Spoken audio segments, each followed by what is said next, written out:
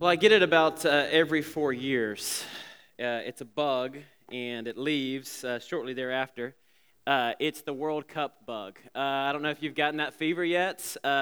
Anybody watching the World Cup out there? There's something about soccer at this level, especially when it's countries, and maybe it's because the lack of goals that are scored. When one actually happens, you're like, this is the greatest thing ever. Have you been watching, Teresa? No, you don't have the fever. You don't have it. All right. Well, anybody from Colombia here today representing in the World Cup? Yeah.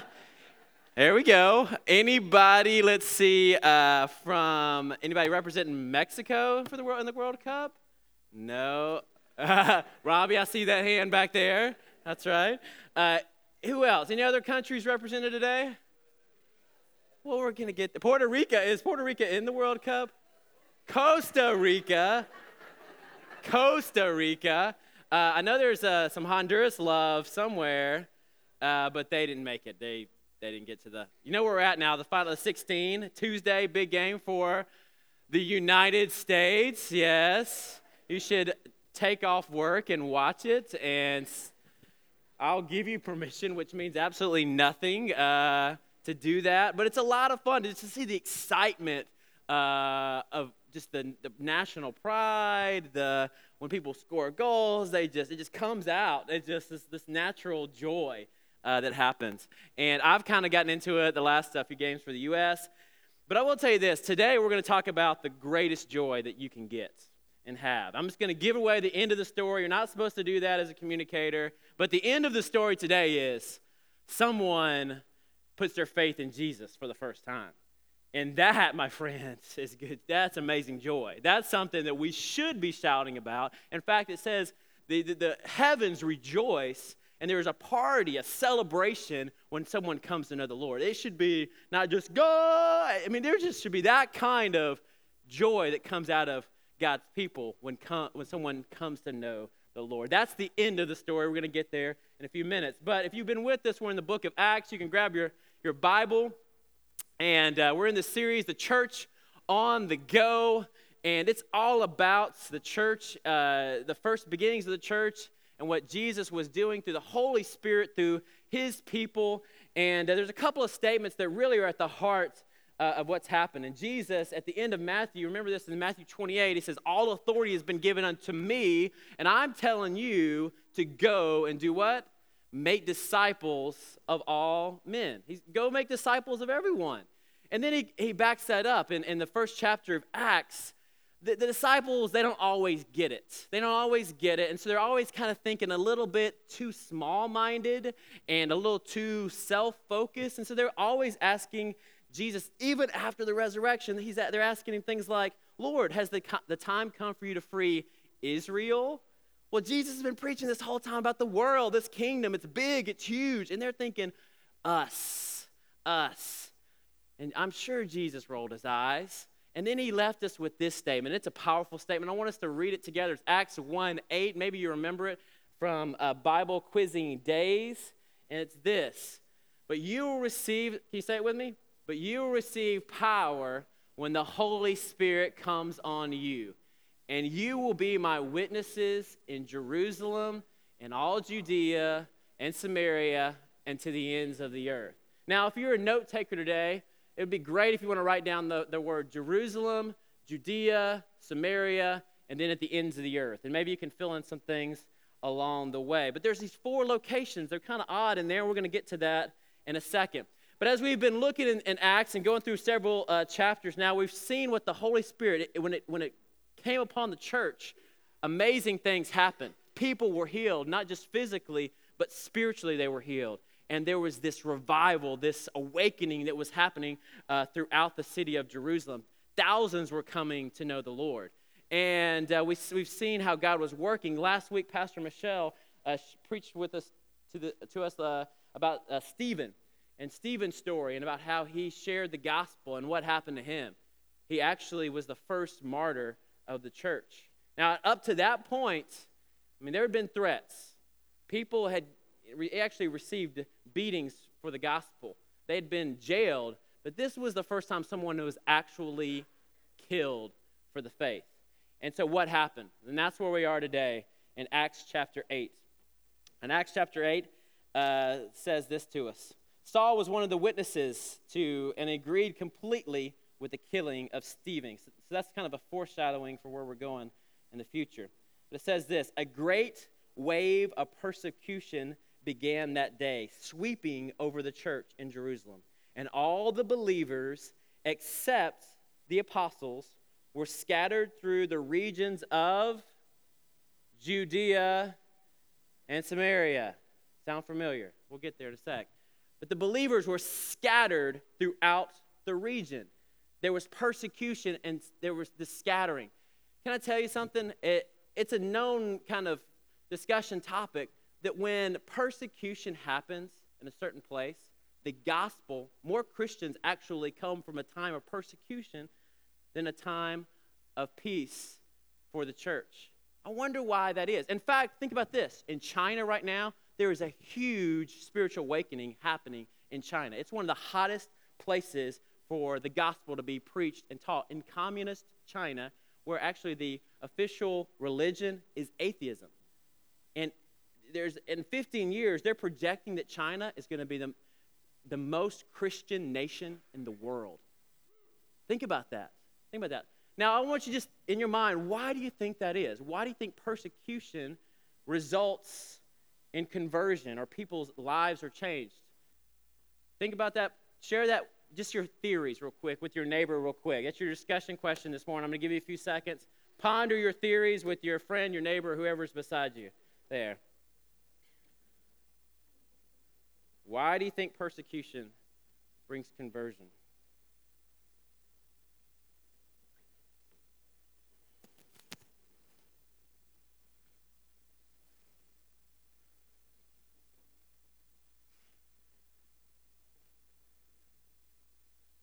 Maybe it's a good discussion question for us as we are thinking about our nation right now. And as we get to a place of darker, just the darker climate in our country. One thought, Joseph. Remember the story of Joseph, his brothers? He's sold into slavery. He's the guy with the colorful jacket. Gets thrown in a pit, sold into slavery, has this crazy story about how his brothers really were out to get him. He ends up going and becoming actually one of the kings, the second in command to the kingdom. His brothers show up. He don't even realize it's him. And what happens? Instead of being a person that could have been vengeful, he instead says this statement in Genesis 50:20. He says, "As for you, you meant evil against me, but God meant it for good in order to bring about the present result, to preserve many people alive." God has this way of taking things that were meant for evil and bad in our world, and he can take it and make it good. That's an amazing quality of our Father. I love the way Max Lucado says this, and thinking about that passage, he says, when you meant it for evil, what the meant word, kind of the heart of that word means you meant to weave it. You meant to weave it. What Satan meant to weave for evil, God reweaves together for good. He takes it apart and makes it good. And that's what really the heart of what's happening here. What the evil one meant to destroy the church, persecution. Saul was going into homes. He was taking out Christian families, and he was putting them on display for all to be shamed and then put into prison. But the opposite result was happening. The gospel, the church was growing even more. Even more. And that's the amazing thing about our God. So let's keep looking. Let's keep reading. For Judea and Samaria. Okay, let's get a visual as we're getting ready to read. Let's throw a map up if we can. For those who are not super familiar with the Middle East. There we go. It's a little blurry. Now I'm going to have to use your imagination. You see the middle section up there? That's Samaria. Wow, super blurry. That's okay. This is supposed to be a camel down there. That's Judea, Samaria, and then in the middle of all that blurriness is Jerusalem. It's hard to see. Sorry about that. But that's kind of the landscape of what's happening in Israel to get your minds there this morning. 8:4-5 says this, but the believers were scattered, and they preached the good news about Jesus wherever they went. Philip, for example, went to the city of Samaria and told the people there about the Messiah. So, who do we have here? We have Philip. Now, we know this. This is not the Philip of the disciples. He was not one of the 12. He was not one of the big 12. In fact, they stayed back in Jerusalem for whatever reason. But Philip, in fact, if we look in chapter 6, this is the same Philip that was put in charge of the food distribution, the food bank. And Philip is scattered. And where does he go? He goes to Samaria. I heard a sermon by Dr. Dwart, our GS, this last week, and he kind of made a soccer reference. And he talked about the game with the U.S. and Portugal. I don't know if you saw that, but Portugal, probably the second best player in the world, maybe the first, Ronaldo plays for Portugal. And it was a tight match. We ended up tying. But he made this statement. I think it's a powerful one. He said this, Portugal has a great player, but the United States has a great team. Portugal has a great player, but the United States has a great team. And that's the story of the church. We're not about great players. We're about a great team. That's the story of our church, this church here, that we're called to be a team, a force for the gospel, and that's where Philip is. He's taking the message to Samaria. Now, maybe you remember Samaria. Maybe that jumps in your mind. What are some stories that we know about Samaria in the Bible? We know about the Good Samaritan, and that's that story where the hero in the story turns out to be the Samaritan guy that helps the person that's hurt on the road. You remember that. But to hear the word Samaria and Samaritan, there was a conflict that was happening. From Jerusalem to Samaria, there had been a conflict actually for a long time. You see, the southern kingdom, that's where Jerusalem is, and that location of Israel. And then there's the northern kingdom, that's where Samaria is. For a while now, going back to the 8th century, there was this conflict. The people were pulled out. They were captured by the Assyrians. And what happened was the Samaritans in that area of the country, or that area of the land, some were taken away in captivity, and some were left behind. And those that were left behind, there were some Assyrians that were left as well. And so the Assyrians are there, the Samaritans are there, and what happens? They begin to intermarry. And for those in the southern kingdom, this was a taboo. And so suddenly everyone in the north, you're not pure Jews. And they became outcasts. I'm just old enough to remember when I was a kid growing up in Alabama, I remember the whispers, even the stares, when an interracial couple would come into a restaurant. Do you remember? I mean, it seems like a long time ago now. But I remember, just sometimes even a point. This wasn't from my family. In fact, this is one of the main reasons we moved. But the whispers, the stares. But this was even more blatant. This was like, let's cross onto the other side of the road because we don't want to even be close to you. I don't know if you have any of that in your upbringing. I don't know if you were brought up to a certain degree where there was a group of people that were lesser than. Maybe that's black people. Maybe that's white people. Maybe that's Jewish people. Maybe that's poor people. Maybe for you, maybe that's been a history with women. And there are a group of people, and it's not really spoken, but it's just there. Yeah, maybe some whispers of not as equal in our minds and our hearts. That was not just present, non-verbal, it was verbal, and it was known. And so when Philip goes to Samaria, something happens there. He begins to preach the gospel. He begins to preach the gospel. He begins to share, and people in Samaria become Christians. They come to know Jesus. And it breaks out all over the whole land. And word gets back to Jerusalem. Peter and John find out about it, and they get sent to Samaria and are just a part of this great spiritual renewal. You will be my witnesses. And where? Jerusalem. Judea. Now, Judea is just the country or just around, the area around Jerusalem. And then Samaria. Samaria. Wonder what Samaria represents in your life, in our lives. We keep going. There's a picture that I saw this week, and it was posted on a blog, and it's a picture of a memorial, and it's a gentleman by the name of Samuel Whitmore. I don't know if we've ever heard of Samuel Whitmore, but he's from the great state of Massachusetts, and during the Revolutionary War, he did something pretty memorable. He was in a field one day when the British and British soldiers were coming in to help this retreat group. And so they were kind of sneaking through this field, and Samuel Whitmore, who at the age of, I think it was 78 or 80 years old, is in his field. He's working the field, and suddenly he sees these British soldiers.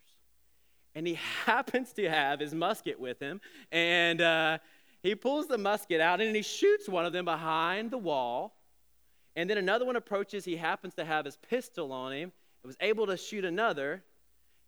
After I guess you got one shot on each of these things, he pulls his knife out and is able to get into a knife duel and kills another one, 80 years old, okay? You're reading the story, you're like, yeah, man, woo, it's impressive. And finally, someone stabs him multiple times. He gets shot in the face, ouch, and he's laying there on the field in a puddle of blood, but he survives.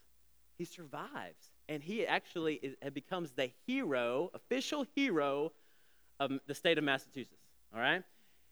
Now, there's this picture in the story about on the blog, and then someone comments underneath the story. And you're reading it, and you're like, man, that's like Chuck Norris before Chuck Norris was around, okay? And you're reading the story, and someone makes this comment. Would you post the picture? And it was actually a teenage girl. Would you post the picture if the 3 people that had died in the story were American?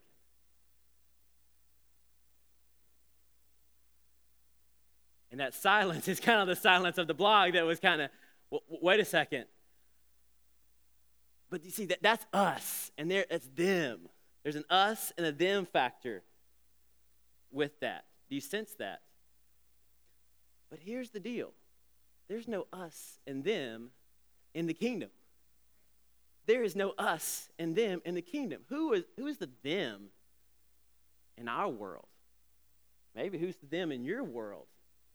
But Jesus is saying, hey, this gospel, this kingdom of God, it wipes out, it's just in us. It's just in us. And there are people who need to know about Jesus and the good news about him, us, and them. There's a student by the name of Muhammad. And Muhammad, he grew up in Pakistan. And we've gotten to know Muhammad just a little bit in the last couple of years. And Muhammad actually grew up with a very a tough Muslim upbringing.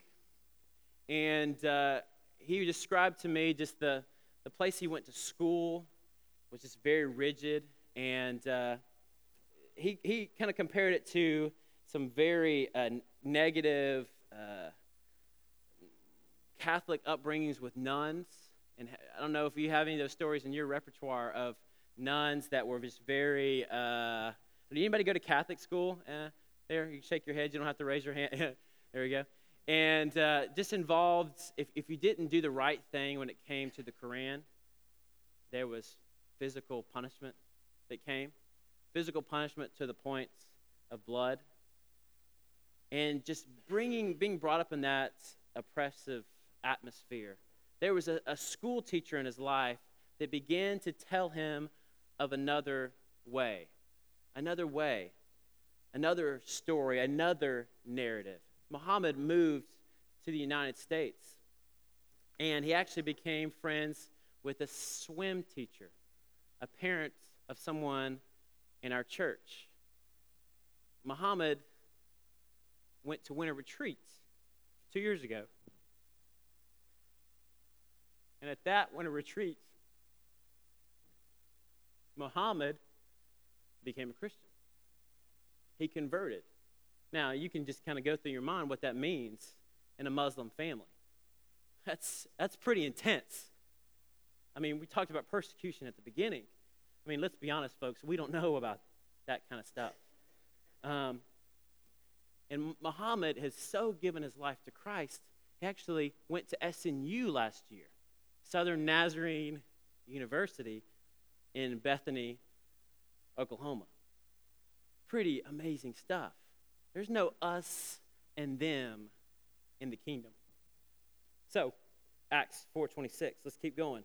As for Philip, an angel of the Lord said to him, "Go south down the desert road that runs from Jerusalem to Gaza." An angel of the Lord shows up on the scene. Now, don't you wish it was that obvious sometimes with God's will? I mean, what if it was just that easy all the time? An angel shows up and says, "Go this way." I need that in my life, okay?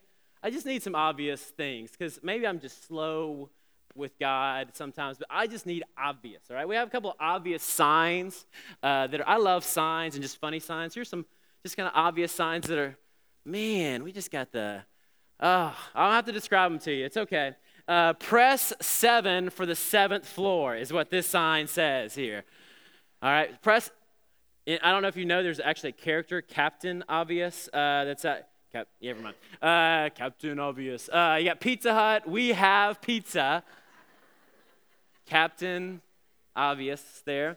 All right, we have, this is at Petland, hairless rat, the ones with no hair. Apparently hairless rats are I would think they would be just giving these things away, but they're like $24.99 at Petland. Caution, please be aware that the balcony is not on the ground level. And you know that they put these signs there for a reason, all right? Someone has done something that you don't even know what floor that is, but it's dangerous nonetheless. You can't see it. It says sand. On the side, it just says sand. It's in the middle of a desert, sand. Brutal, all right? If door does not open, do not enter. Thank you very much, Captain Obvious. And then this one, don't sit on the fence. I just noticed this, but the discolored one, spike in the middle, I don't even want to know what happened there. But our minds certainly can wonder. Keep going there. And this is for Andy Newman today.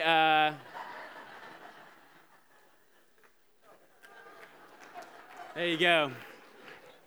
By the way, I think this is Avery Newman's first day ever in church. Is that correct? 3 weeks old. Today is, man, that's awesome. I'm sure that you want everyone to line up afterwards and see you, right? I'm sorry. But it's great to have Avery with us today in church. A couple of others maybe. Says this, I have to read it. It says, caution, it goes on and on and on. It's basically on an iron, and it says, do not iron while wearing the shirt. Sometimes if you have just a little crease or something, you can just All right, let's go to another one. Now, this was a couple of weeks ago. Did anybody see this? And I hate to bring this out. I don't want to point out any negatives about anyone, but this is like the puzzle, the fast puzzle there, and the letters come up.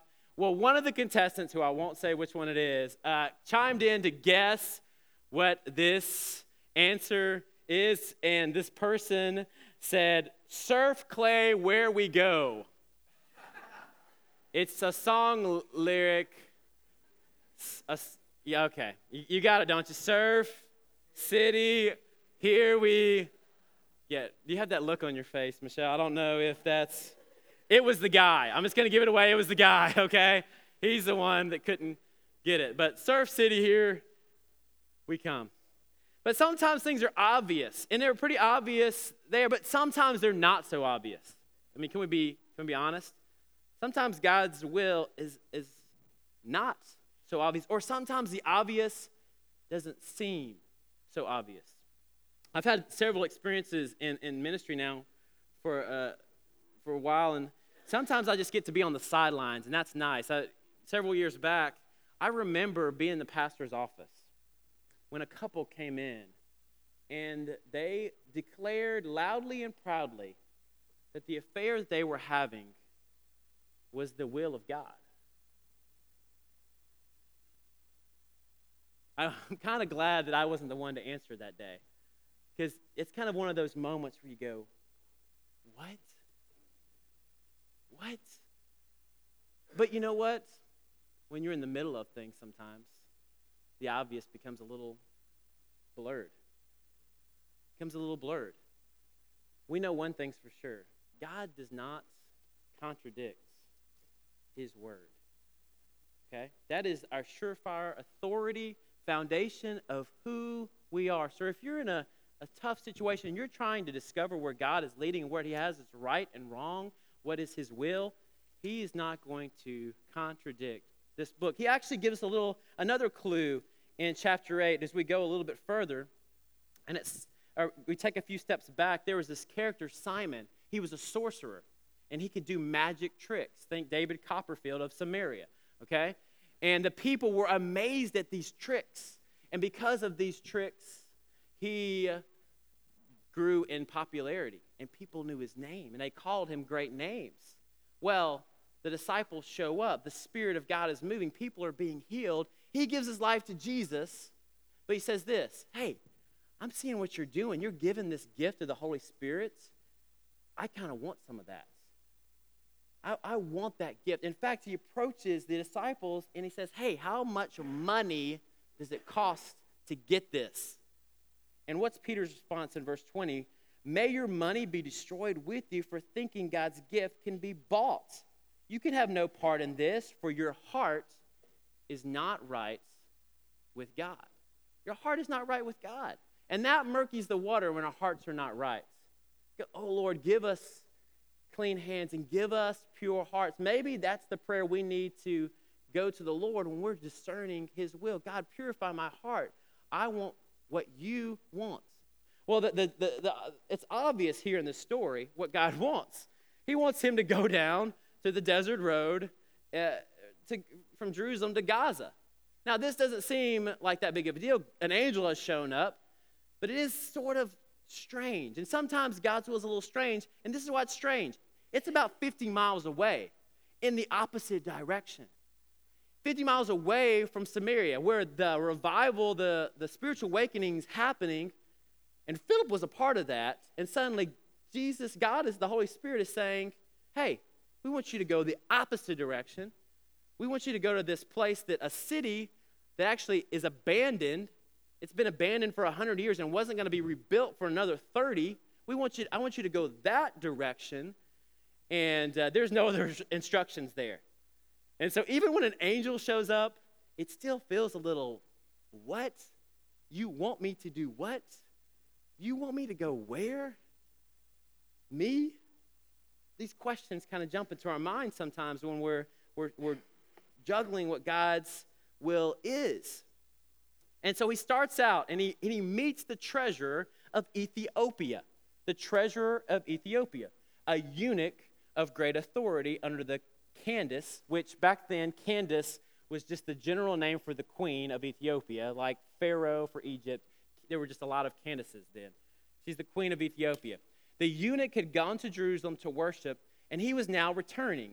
Seated in his carriage, he was reading aloud from the book of the prophet Isaiah. Here's another kind of those obvious situations. If you see someone and they're reading the Bible and they have an inquisitive look on their face like someone help me, that might be God speaking to you to do something. I was in a restaurant actually 2 weeks ago, preached here, and I got to go to RTA, Colorado. And I was in a restaurant. Father's Day night, was going to go meet our team up at the RTA Lodge. I drive from Albuquerque to Pagosa to meet the crew, and I hadn't got a chance to talk to my dad yet, so I wanted one last really good meal before we had the RTA adventure for the week. So I pull in the first place. Actually, I got to see 2 bears on the road, which was crazy. They were just sitting in the road eating trash, and I slammed on the brakes, go back, and all I can get is like the backside of one of them with my phone. I'll show you that picture later if you'd like. But I drive into town looking for a meal. I want to just stop, call my dad, tell him I love him, happy Father's Day. And so I go into the restaurant, order, and I start this conversation. With the waitress, it's about 5 till 9. They're closing at 9. The waitress just keeps coming back to my table, and there's no one there. And even though I'm on the phone, she's trying to have a conversation with me. And so I'm talking to Dad. I'm talking to the waitress. Eventually, my conversation with Dad ends, and she kind of just pulls a chair up at my table. I don't know if I look like a lonely person that's out there, but I am at a restaurant by myself on Father's Day. So she pulls up this chair and just starts to talk about her family, her life. And I kind of was taken back. I wanted to get to the lodge. And Captain Obvious kind of was missing it at first here. And she starts to talk about, hey, are you a father? She starts asking me these questions. I said, yeah, I talked about that. Well, what about your father? Have you talked to your father today? She said, no. I haven't talked to my father. And she said, actually, my father was a minister. I said, oh, well, I'm actually a pastor. And so that went that way. And she said, my father, because of his addictions, and she didn't say what, he really just abandoned me and my family. And I was in the adoption system, the orphanage system. And so I really don't have a relationship with my dad. Oh, I'm really sorry to hear that. And tell me about your life now. And I said, oh, I have 3 kids. And she's very young. And I have 3 kids. Oh, really? Do they live here in Pagosa and with you? I mean, where you guys, just kind of general questions? No, they're in the foster care system too. I lost all 3 kids for different reasons. Okay. But I'm trying, she goes into this, I'm trying to get my life together. I'm trying to go back to school. I'm working here. And it just was one of those just situations, it's kind of one of those just God orchestrated things where you just bring people together. And I'm searching, God, help me what to say here. And so I'm trying to speak just encouraging her about life and other things. And I go to get ready to pay. They're locking up, and it's time to go. And as real as I'm talking to you right now, I just knew God was speaking to me. I needed to say something to her more profound. And I just looked her in the eye as best as I could, just said, hey, I got to tell you, God has a God of second chances. And he can give your dad a second chance. He can give you a second chance. And he is in the business of restoring and redeeming people. And I want that so badly for you. And I wish I could tell you that in that moment that we knelt down in there and it was just an angelic moment. But, sometimes it's a seed. Sometimes it's watering. And I don't know what happened to Erica or where it's going to lead her. But I know God put us together for that moment. And I think God puts us together in places, in moments. Jerusalem, Judea, Samaria. This gentleman, this Ethiopian, he's from a long way away. In fact, Ethiopia, which we know as Sudan, it was the southernmost point of the world back then. It was the ends of the earth. It was the ends of the earth. That was like the farthest point that they knew. And what happened? What happened? He showed up. And this gentleman, he actually had gone to church. He'd left Ethiopia, had gone to worship in the temple in Jerusalem. But we know something about the story. We know that because of who he was, He was a eunuch. Now, we don't have any pictures for this morning, thankfully, but that basically, he was castrated. And he chose to be castrated. Well, why would anybody choose that? Okay? Well, back then, when you worked for the queen, one of the parts of the job was you volunteered to be castrated. Why? Well, the king was too important to do any work. Okay? Too important to do any work, and so the queen was basically in charge of everything. She would hire people to do different jobs, and very important jobs, well-paying jobs. This was a very wealthy man. But a part of the job was you had to be castrated because the king didn't want a whole bunch of young males hanging out with the wife. Okay? Get the picture here? So he made an active choice to do this. Well, if you're a eunuch, you're not allowed in the temple. You're not allowed in church in Jerusalem. I wonder if he knew that. I wonder if he took this long pilgrimage, a very long pilgrimage, no cars back then, no trains, to get to Jerusalem, and he was denied. You can't come in. You're one of them. He's coming back now, and he's reading the scripture. And Philip asks, do you know what you're reading? And what does he say? How can I know if there's no one to tell me? And I wonder, I just almost hear it in his voice. I tried. But no one was willing. I got to go in the last couple of months. I've gotten to go to different churches for different circumstances and to visit. And I got to tell you, there's some churches out there they're on top of it. They get it. They see that people are seeking God, and they're doing everything they can to invite them into the kingdom. But there are some churches, we went to one church. I'm going to be honest, and I won't tell you the name. They could care less if we were there. They were having a great time over there, but they really just didn't notice Melanie and I. And we just kind of wove around everybody, sat down, and I think I'm going to, just a second career, secret shopper, and just shopping in churches and giving reports, and guys are snobby and blah, blah, blah. But I read something recently, and I love this quote. The sermon starts in the parking lot. The sermon starts in the parking lot. And what happens in the first 10 or 15 minutes, it tells the story, folks. Some of the most important people maybe we have in ministry are the people that are in the parking lots, that are greeting people as they're coming in, because we want this place. We want this to be a place that is welcoming, that is drawing people into the kingdom, that we are actively, and this isn't just the pastor's job, this isn't just the greeter's job, this is our ministry. Maybe this is our Jerusalem. This is our Jerusalem. This is the temple. Maybe Judea is the small circles in your life, the people of influence that are around you in your world. We have a community that we have influence over, but you have a circle of influence in your life, don't you? What if God has put you right where you're at right now in this season for a reason? The people in your lives, your family members, your people you're working with, people you're jogging by, people you see in Starbucks every time you go into Starbucks because you go 10 times a week. What if that's you? Maybe those people that you're giving the head nod to, they're in your life for a reason. And God's put them there. Are we aware? Are we available? Are we listening?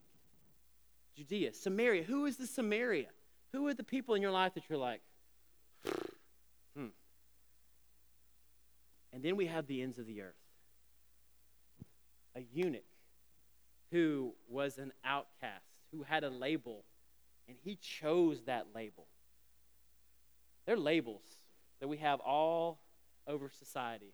Some that are given and some that we give ourselves. There's this verse, I love it. It's in Ephesians 6, 9, and 11. Do you not know that the wrongdoers will not inherit the kingdom of God? But don't be deceived. Neither the sexually immoral, nor idolaters or adulterers, a lot of labels in this here passage, nor men who have sex with men, nor thieves, nor the greedy, nor drunkards, nor slanderers, nor swindlers will inherit the kingdom of God. That's no good. And that is what you once were. That is who you once were. But you were washed. You were sanctified. You were justified in the name of Jesus Christ and by the Spirit of our God. Labels: addict, gossiper, liar, failure, prostitute, racist, abuser. What labels have you had on your life? Here's the good news. Our God is the God that does the impossible. He's the one that wipes off the labels. He's the one that reaches to desert roads, to far away places, and he reaches out for us. And he reaches out for you no matter where you are in your life. And what was he reading that day? Isaiah 53, 4 through 8. It was like just randomly found. I don't know if he just like scrolled through. It was like, it's a random scripture. What could this scripture possibly be about? Well, let's back up a couple verses and read it. Yet it was our weaknesses he carried. It was our sorrows that weighed him down, and we thought his troubles were a punishment from God, a punishment for his own sins. But he was pierced for our rebellion. He was crushed for our sins.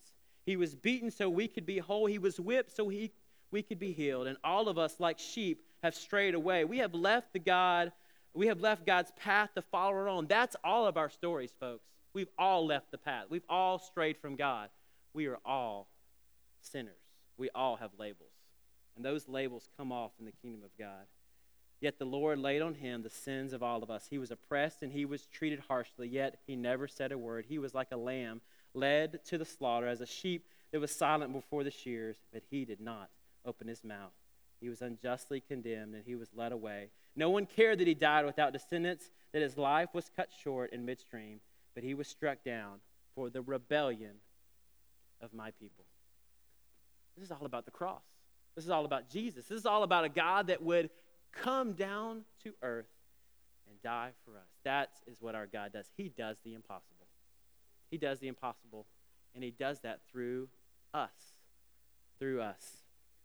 What happens that day? Ethiopian hears the good news through Philip, and he gives his life to Jesus. And he says, hey, there's some water. What's stopping me from being baptized? Just another obvious kind of pastor moment. Nothing. Why don't you get baptized? That's a good thing. Let's do it. And so he gets out and gets baptized. Philip goes away. And then something happens here. Something even bigger.